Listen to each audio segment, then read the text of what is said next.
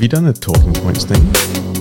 For the kind of output one, The one we're doing about, a correction one. mate, there ain't no correction. No correction, just a deep dive. Hi everyone, welcome to another episode of Anesthesia Coffee Break. And in this episode, we thought we'd make a bit of a deep dive into the washout curve with cardiac output and the changes in cardiac output. So we kind of talked a little bit about it in the last episode, but this was a really contentious subject, and there's actually conflicting reports on this and conflicting things in Miller's as well, kind of the Bible of all anesthesia. So I thought we'd take a bit of a deep dive with the, as always, Dr. Stante, our resident guru here, about the first part exam. So, hi Stan, what do you think of that? And also, firstly, we'll go through a performance tip. Thanks, Lart. Thanks for the introduction. So look, it's been an exciting week. Very exciting week. I don't know whether our audience watches the Super Bowl. Oh, the Super Bowl. Yeah, but look, I am so... American. so interested, especially with Tom Brady. Mm-hmm. So for those who don't know, Tom Brady, he's 43 years old. He's had sustained success in a team called New England Patriots over the last... And he's been in that team for the last 20 years. And what he did was he went to a new team, and he brought this new team, which was a losing franchise, to the Super Bowl and won it. And he just brought a whole culture into this new team, into the Tampa Bay Buccaneers. Yep. And he was able to instill this team ethic, this culture, and really bring that team to the next level. Uh-huh. And what I really want to focus on is that aspect of team. Mm-hmm.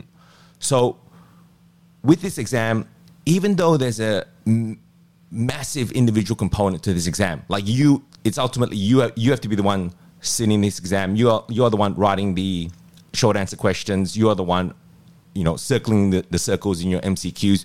You are the one talking about this in your Viva.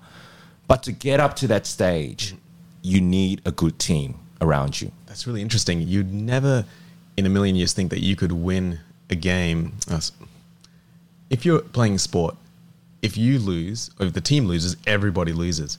And just hearing you say that, imagine this exam was actually a team exam. And there's a lot of knowledge out there. Imagine you had to get your whole team through or no one passes. That would be a lot of pressure. And that's what's on the line for most of these teams. But I really wonder, would we all do better if that was the case? So that's a hypothetical. That would be an interesting concept. And new first part exam. You'd have to cut some players, I would think, just so that the cream rises to the top. But all for one for all. But look, what I want to talk about is that whole team aspect. Because look, for those who follow NFL and know who Tom Brady is, he's not the most talented.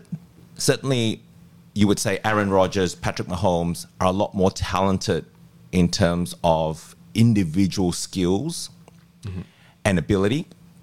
But what he has is an intangible quality about him that brings teams together and really puts them up to the next level. And the Super Bowl is the ultimate team sport. NFL is the ultimate team sport. Okay? And I'm not saying that this primary exam is the ultimate team sport, but there is a team component to it. And what I mean by that is that you have to surround yourselves with good people who are going to elevate you to the next level, who are going to elevate you so that you can pass this exam. And it's not just your study group, but it's also the people you choose to interact with. So consultants, mentors,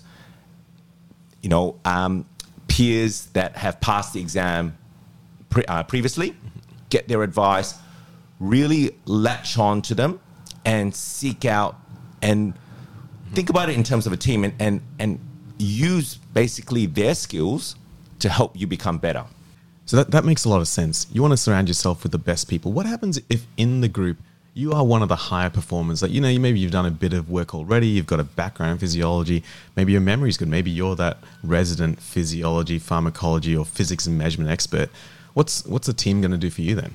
So, good question. So, the way to think about this is, So, Tom Brady, he's considered the GOAT, okay? He's gone off to a new team, and basically he's going to be thinking the same thing that you're thinking. So he's going to be thinking, I've got all these skills. What's this team going to be give me to allow me to win the Super Bowl? But you have to think of it the other way in terms of how can you improve your team so that you can elevate everyone. And by doing that, it elevates yourself. And what I mean by that is teaching. I was about to exactly say the same point. I think that every time you teach, you just learn again. Correct. Was it to teach is to relearn. And I know that in our experience, someone's always good at something. They've read something, they've learned something, a bit more detail, and your ability to teach that to someone else helps them and it helps you. I think we all become better performers at everything just by the process of going through it again and teaching it. And I can see how that is 100%. And if you listen to Bruce Arians, the coach of Tampa Bay, he talks about how he's allowed Tom Brady to coach his team. So he's allowed Tom Brady to teach his team. And by doing that, they become better, he becomes better, and ultimately that's what makes them winners. How can we translate this to your study group? Like, what are some facets of good team culture, good team performance factors? What can we tangibly give advice on? And maybe some tips for staying away from other bad cultural aspects? So this is a very good question, and it has to do with your commitment to the task. So you need to set an example for your group, and everyone will follow. So what I mean by setting an example is show up on time, do the work that's required of you, be involved with the process. Because when you do all those things, your group just looks around and goes, wow, that's the standard that I need to be at. Okay? And I remember in my study group, that was where that pressure came from. It's that you would know that your study groups would be answering questions to a high level. And you needed to do the work in order to match that. And that really motivated you. And that's why I really encourage trainees to join a study group. And it's not because they can't learn this by themselves, but it does create that motivation. Yep. And I think, having that team aspect in this whole process really sets you up for life. And this exam is an exam of life because it just teaches you how to organize yourself, how to organize others, and how to work as a team. That's so true. And I think about, again, everything we do in the sporting realm or the physical fitness realm, if you want to get something done, that's why F45 and CrossFit does so well. You're doing it as a team. It's so much easier to turn up and go through a little bit of pain for some subsequent reward if everyone else is doing it. I mean, it's the only way we get through med school, and it didn't feel too bad because everyone around you is doing it anyway. Yeah, exactly. And look, you hear stories of individual brilliance sitting in the exam by themselves without anyone who passes the exams. And yes, that can happen. You've suddenly got people who are talented enough in this world. So, i.e. Aaron Rodgers, probably the most skilled and talented quarterback. But I'm not going to say his inability, but he doesn't have that same ability as Tom Brady to elevate his team. And so he's just won one Super Bowl. Yeah. And I think that's what I want to really focus on, is that with who you are studying with for this exam, really dedicate your task, really set the example, and really utilize the skills of your team to not just improve yourself, but improve everyone in that group. That's really good. I think that's great advice. And even in that example, even if you could do this exam alone, why would you want to? Yeah. I think you make some tremendous friendships. That close bond you get by going through something like this with other people is probably a bond of a lifetime, valuable. Really. Absolutely. Yeah. You still meet up with your study group, even years from now. Go out for dinners. So it creates a bond. Absolutely. That's great. Okay, so that is our performance tips. So your team is absolutely vital, and it's really something to nurture the culture and ensure that it is at its best for this exam. So that's great. So let's get on to this topic. Yes. So look, this topic came about because, I put a lot of thought into that last topic about how morbid obesity and how it affects the washout of volatile agents.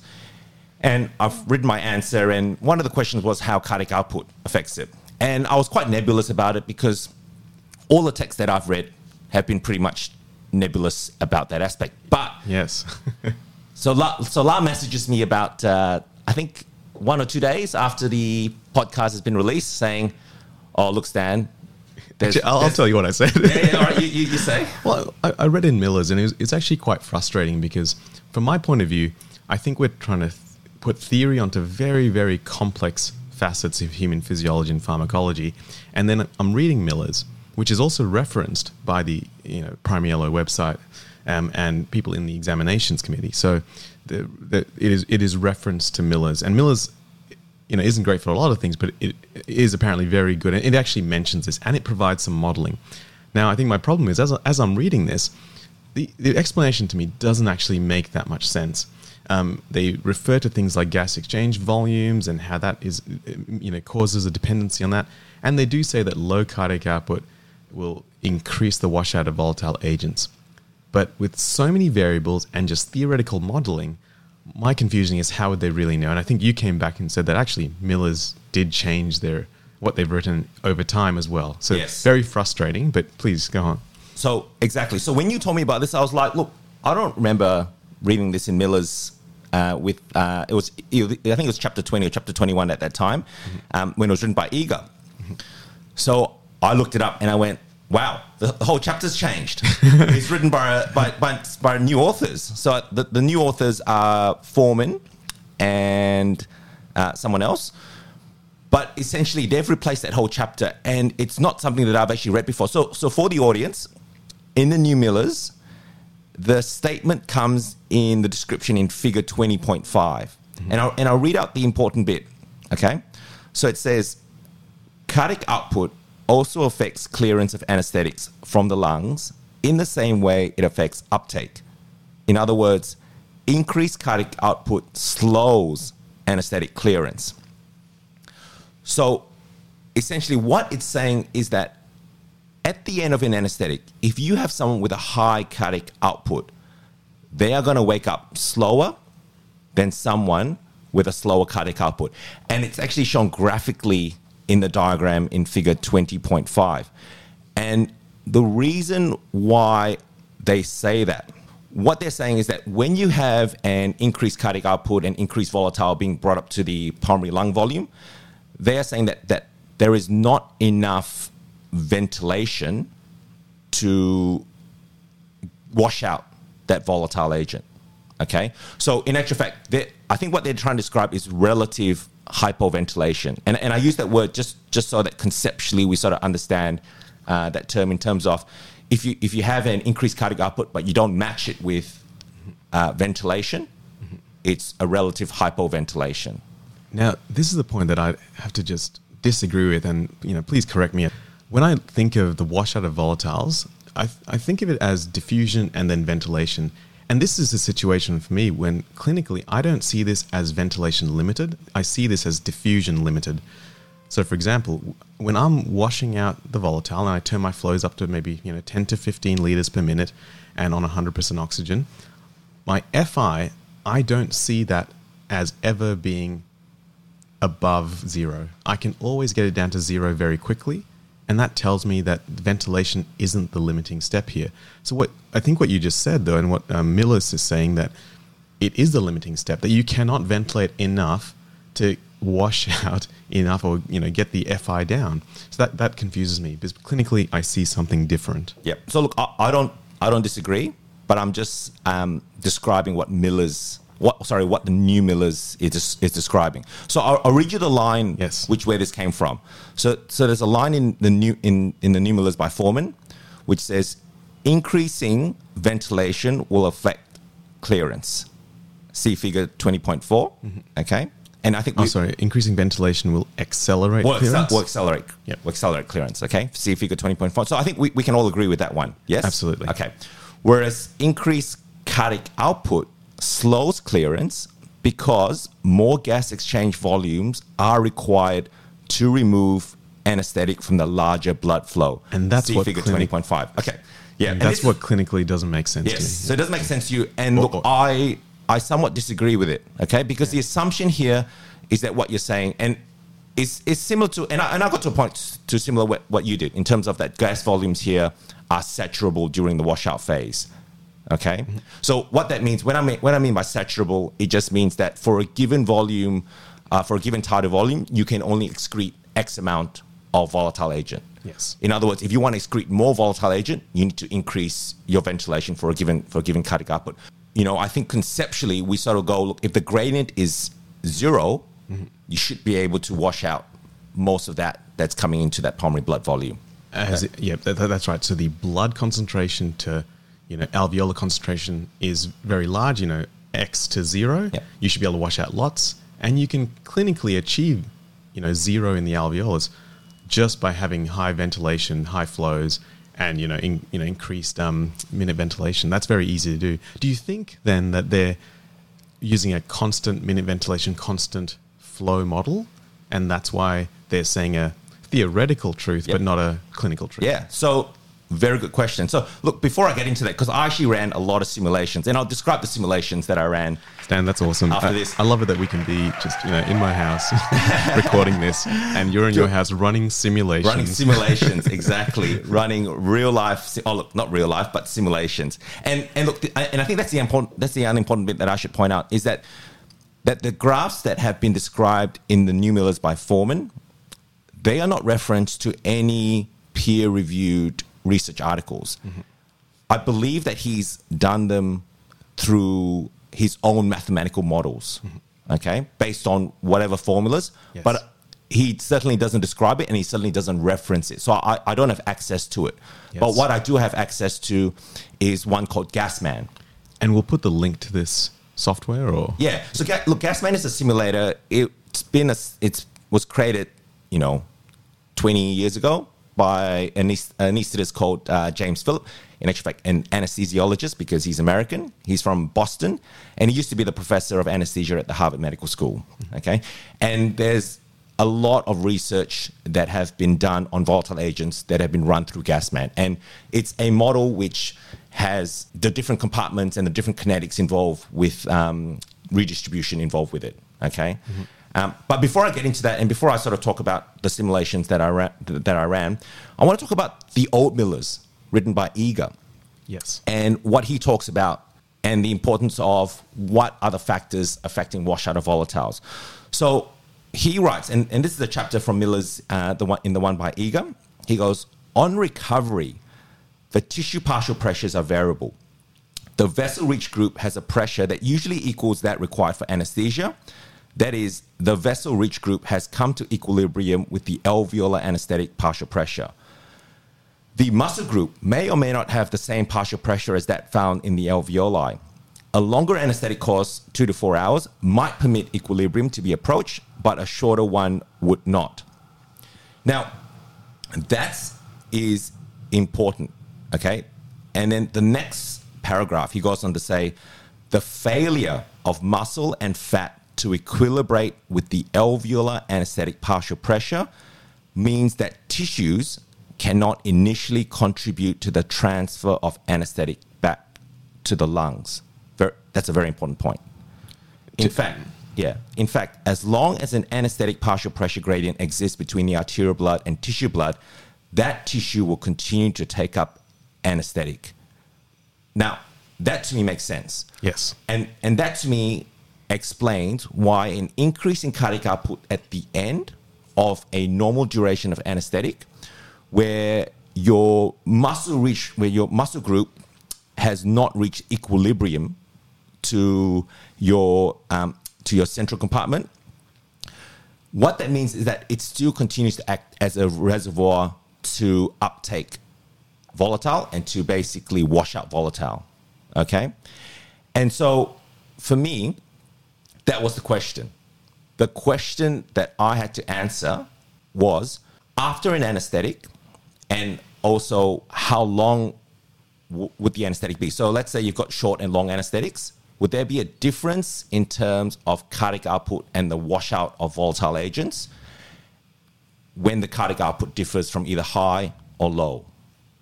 Okay? That sounds good. That sounds like a really good summary. Really, the question is, how do these peripheral tissues store and release, and what are the kinetics around that? And really, it's a matter of long anesthetic or short anesthetics. Correct. And look, I want to sort of touch back on also the answer that we did in the last episode where we talked about time constants. So remember that the time constants for muscle is about 80 minutes from isoflurane and 50 minutes for desflurane. So it's going to be over an hour for one time constant for the muscle rich group. Okay. Sorry, for the muscle group. The fat group, that's inconsequential because you're looking at over 2,000, over 1,000 or 2,000 minutes for that. So it's really the muscle group that's going to be the main factor in whether how changes in cardiac output affect the alveolar concentration of volatile at the end of an anesthetic. Mm-hmm.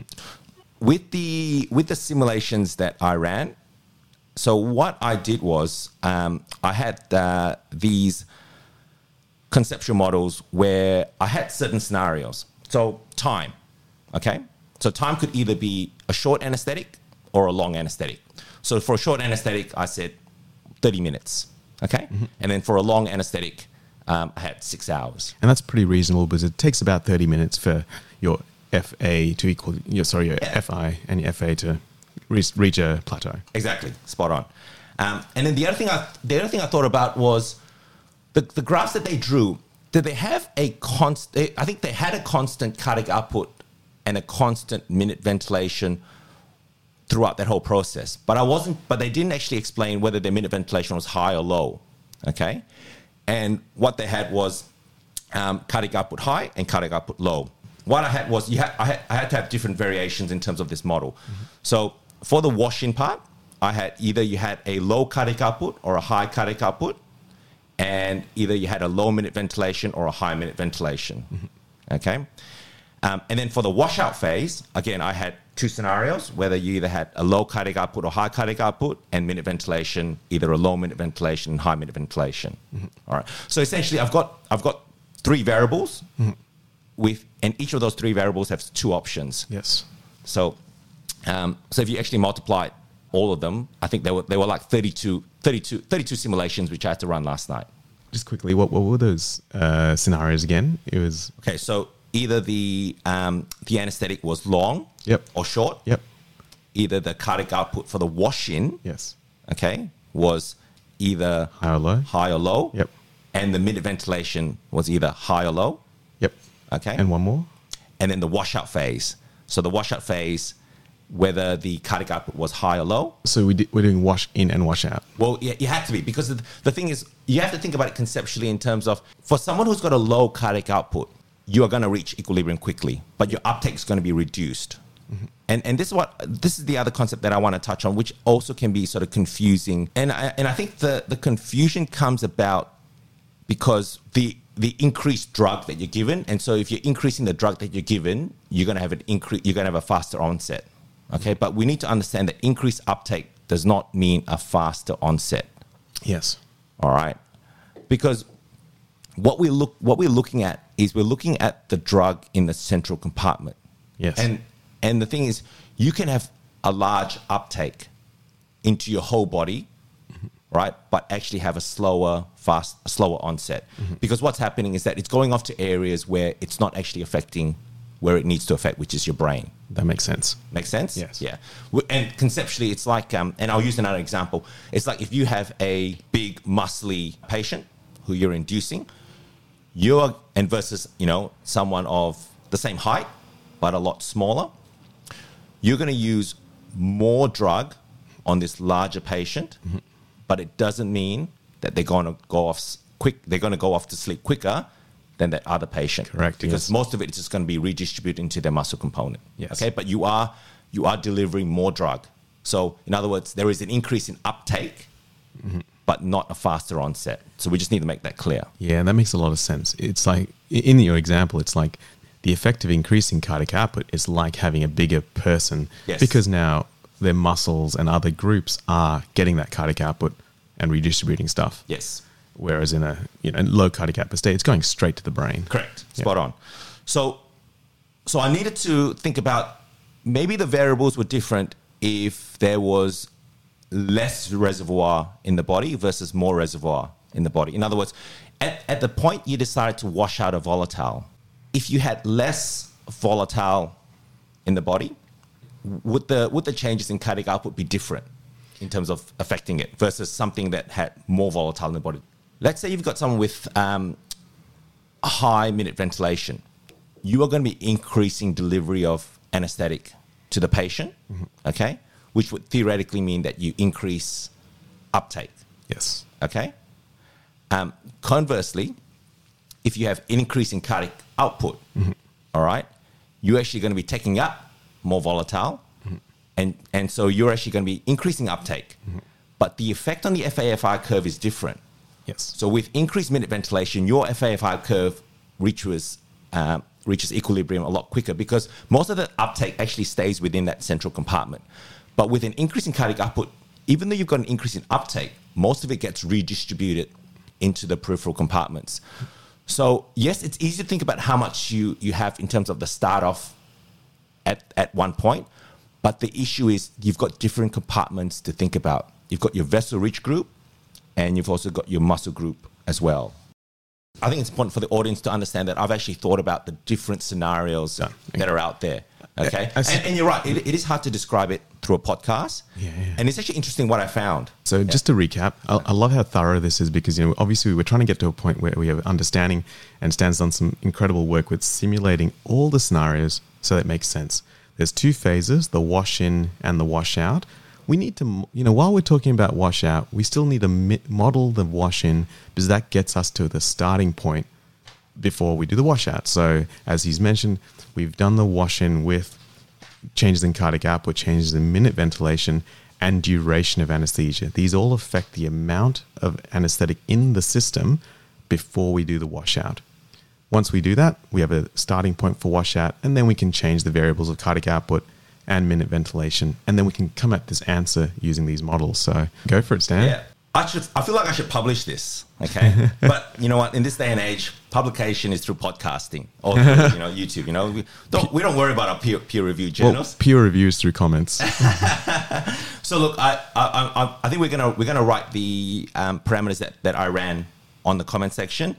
But essentially, a short anesthetic is 30 minutes. A long anesthetic is 6 hours. A low cardiac output state is 1 liters per minute. A high cardiac output state is 10 liters per minute. A low minute ventilation state is 1 liters per minute, and a high minute ventilation state is 10 liters per minute.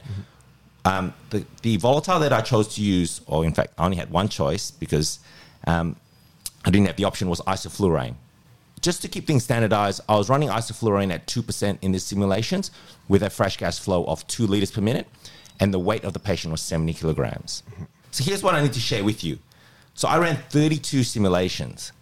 And when you compare those 32 simulations, you can basically split them in half in terms of the washout. So half of them during the washout phase had a low cardiac output. Half of them had a high cardiac output. All right? So I can tell you that a high cardiac output actually causes a faster washout. Actually reduced the alveolar concentration except for one scenario. That's amazing. I'm so happy to hear that, but now it concerns me because I don't think that's common knowledge. Oh, no, absolutely not. So we're saying something pretty controversial here. We're not saying, well, it's not controversial because it's evidence-based here. That's right. If they can use models, I can use models. We can use models. That's right. And you know what? I should send in these models. I should send in an email to Dear Mr. Miller. Okay. So, and it makes sense. Okay.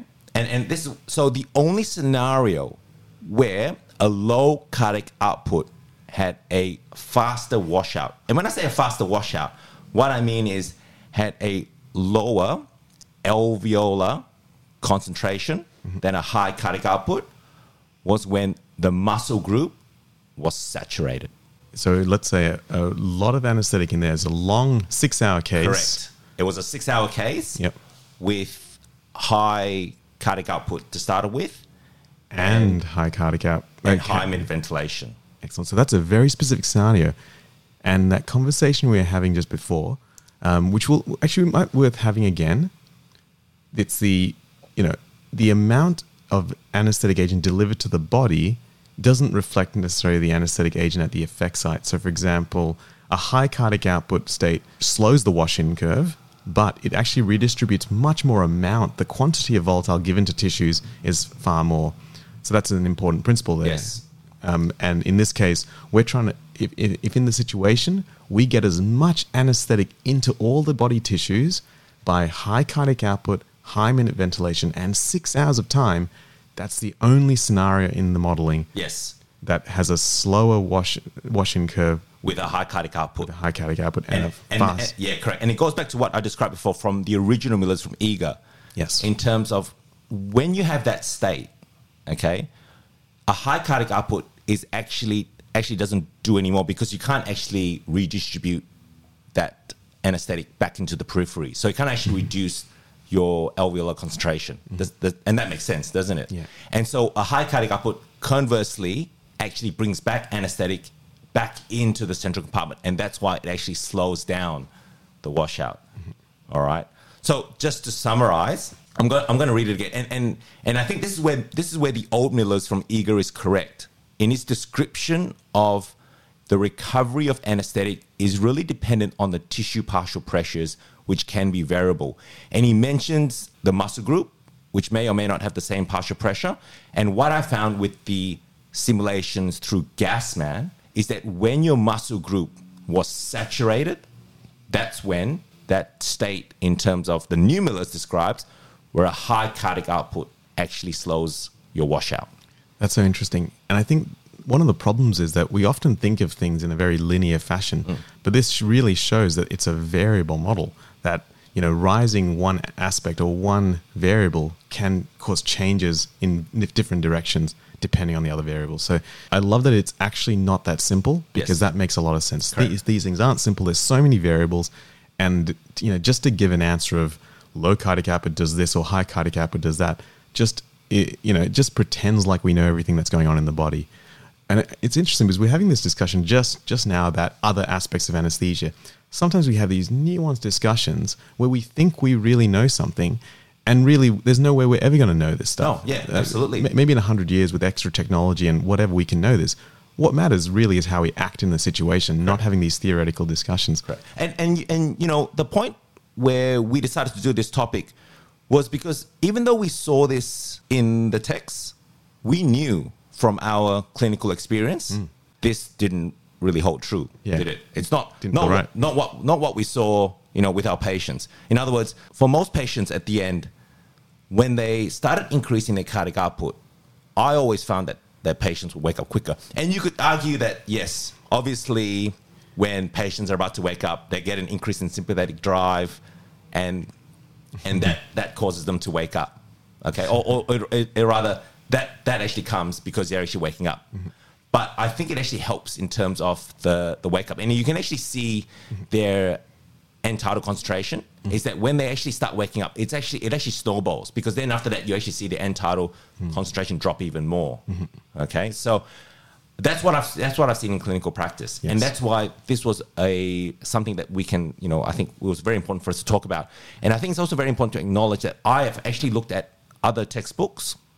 Okay, so not just one source. So Hemmings, these are all the recommended textbooks on the ANSCO website. So Hemmings, Stolting, the other pharmacology textbooks which talk about washout of volatiles, none of them except for Miller's has that description for cardiac output. So none of them. This seems like a very basic question, because we talk about it in many situations, and it's really interesting that none of them even make mention of it, because it is complex. It is complex. Correct. So look, I guess for the candidates out there, and look, honestly, I'm hoping that some examiners are listening in too, that they can maybe modify that question, because if you get an MCQ question with this, all right, and this is where it becomes quite tricky. If you get an MCQ question and it talks about what happens with a increase in cardiac output in washout, to be honest with you, I think you would have to play it safe and reference Miller's in this point, okay? Yeah. Even though of all that we discussed, but hopefully in the future this will change with the knowledge that, you know, we've gained from doing these simulations. Yes, I would be really excited if this question came up and people actually referenced Stante's simulations. And then the examiner's report said, better answers, consider Stante's simulation in Anesthesia Coffee Break podcast. well, I think what will be interesting is that if you got this in a Viva, and I think this is where it's really it's a bit of a skill in terms of where you can actually have that discussion in a Viva. Because if you got asked this in a Viva and conceptually that you sort of understand about the redistribution of volatile agents into the other compartments and how they factor in terms of the washout phase, you can actually describe it quite eloquently. And you know what? It actually inherently actually makes sense. With this exam, especially with the Viva, you don't actually need to be 100% correct all the time, but you just need to have your reasoning in terms of your principles behind your argument. They need to make sense. That's right. And, using all the other factors of answering a question, imagine you were to get this question, you didn't actually know the answer. And, we didn't know the answer really until you've done all this really great work, Stan. But imagine being able to go, well, the amount of volatile in the body equals cardiac output, minute ventilation, time, et cetera, et cetera, et cetera. And then the washout depends on this, and this. At the end of that, you could say, look, my guess is this. And it's hard to imagine the examiners would fail you on that when you have so much knowledge that you expressed. Correct. Show you're working. Well done. Okay, so just to summarize, okay? So when we talk about the effect of cardiac output on the washout of volatile agents, it has to do with the amount of anesthetic in the tissues or the tissue partial pressures at the end of the anesthetic. So if your muscle group is saturated, a higher cardiac output will actually slow the washout because it will not be able to redistribute that volatile agent away from the central compartment. Okay, makes sense. So it's only when the muscle group is saturated. And the only way that muscle groups can be saturated, we know from our time constants of how long those time constants are. You're looking at, approximately an hour, or it's going to be long. So you need to have a long anesthetic with a significant amount of anesthetic on board. Otherwise, in most of our normal volatile cases, an increase in cardiac output will increase washout in volatile because of redistribution of that volatile agent. Okay, that's it. Beautiful. Yeah. Well, thank you very much. That's some great work, Stan. So much work, and you've modeled it. This is all part of teamwork, really. Let me spend the time on editing. You do all the groundwork because that's an incredible amount of work. So again, thank you so much for listening. This has been Anesthesia Coffee Break. Please share, subscribe, write any comments that are relevant. And yeah, you can always get us at lahiruandstan@gmail.com. Please send in any questions. And if you have exam answers you'd like us to talk through, please do so. Thanks very much. See you next time.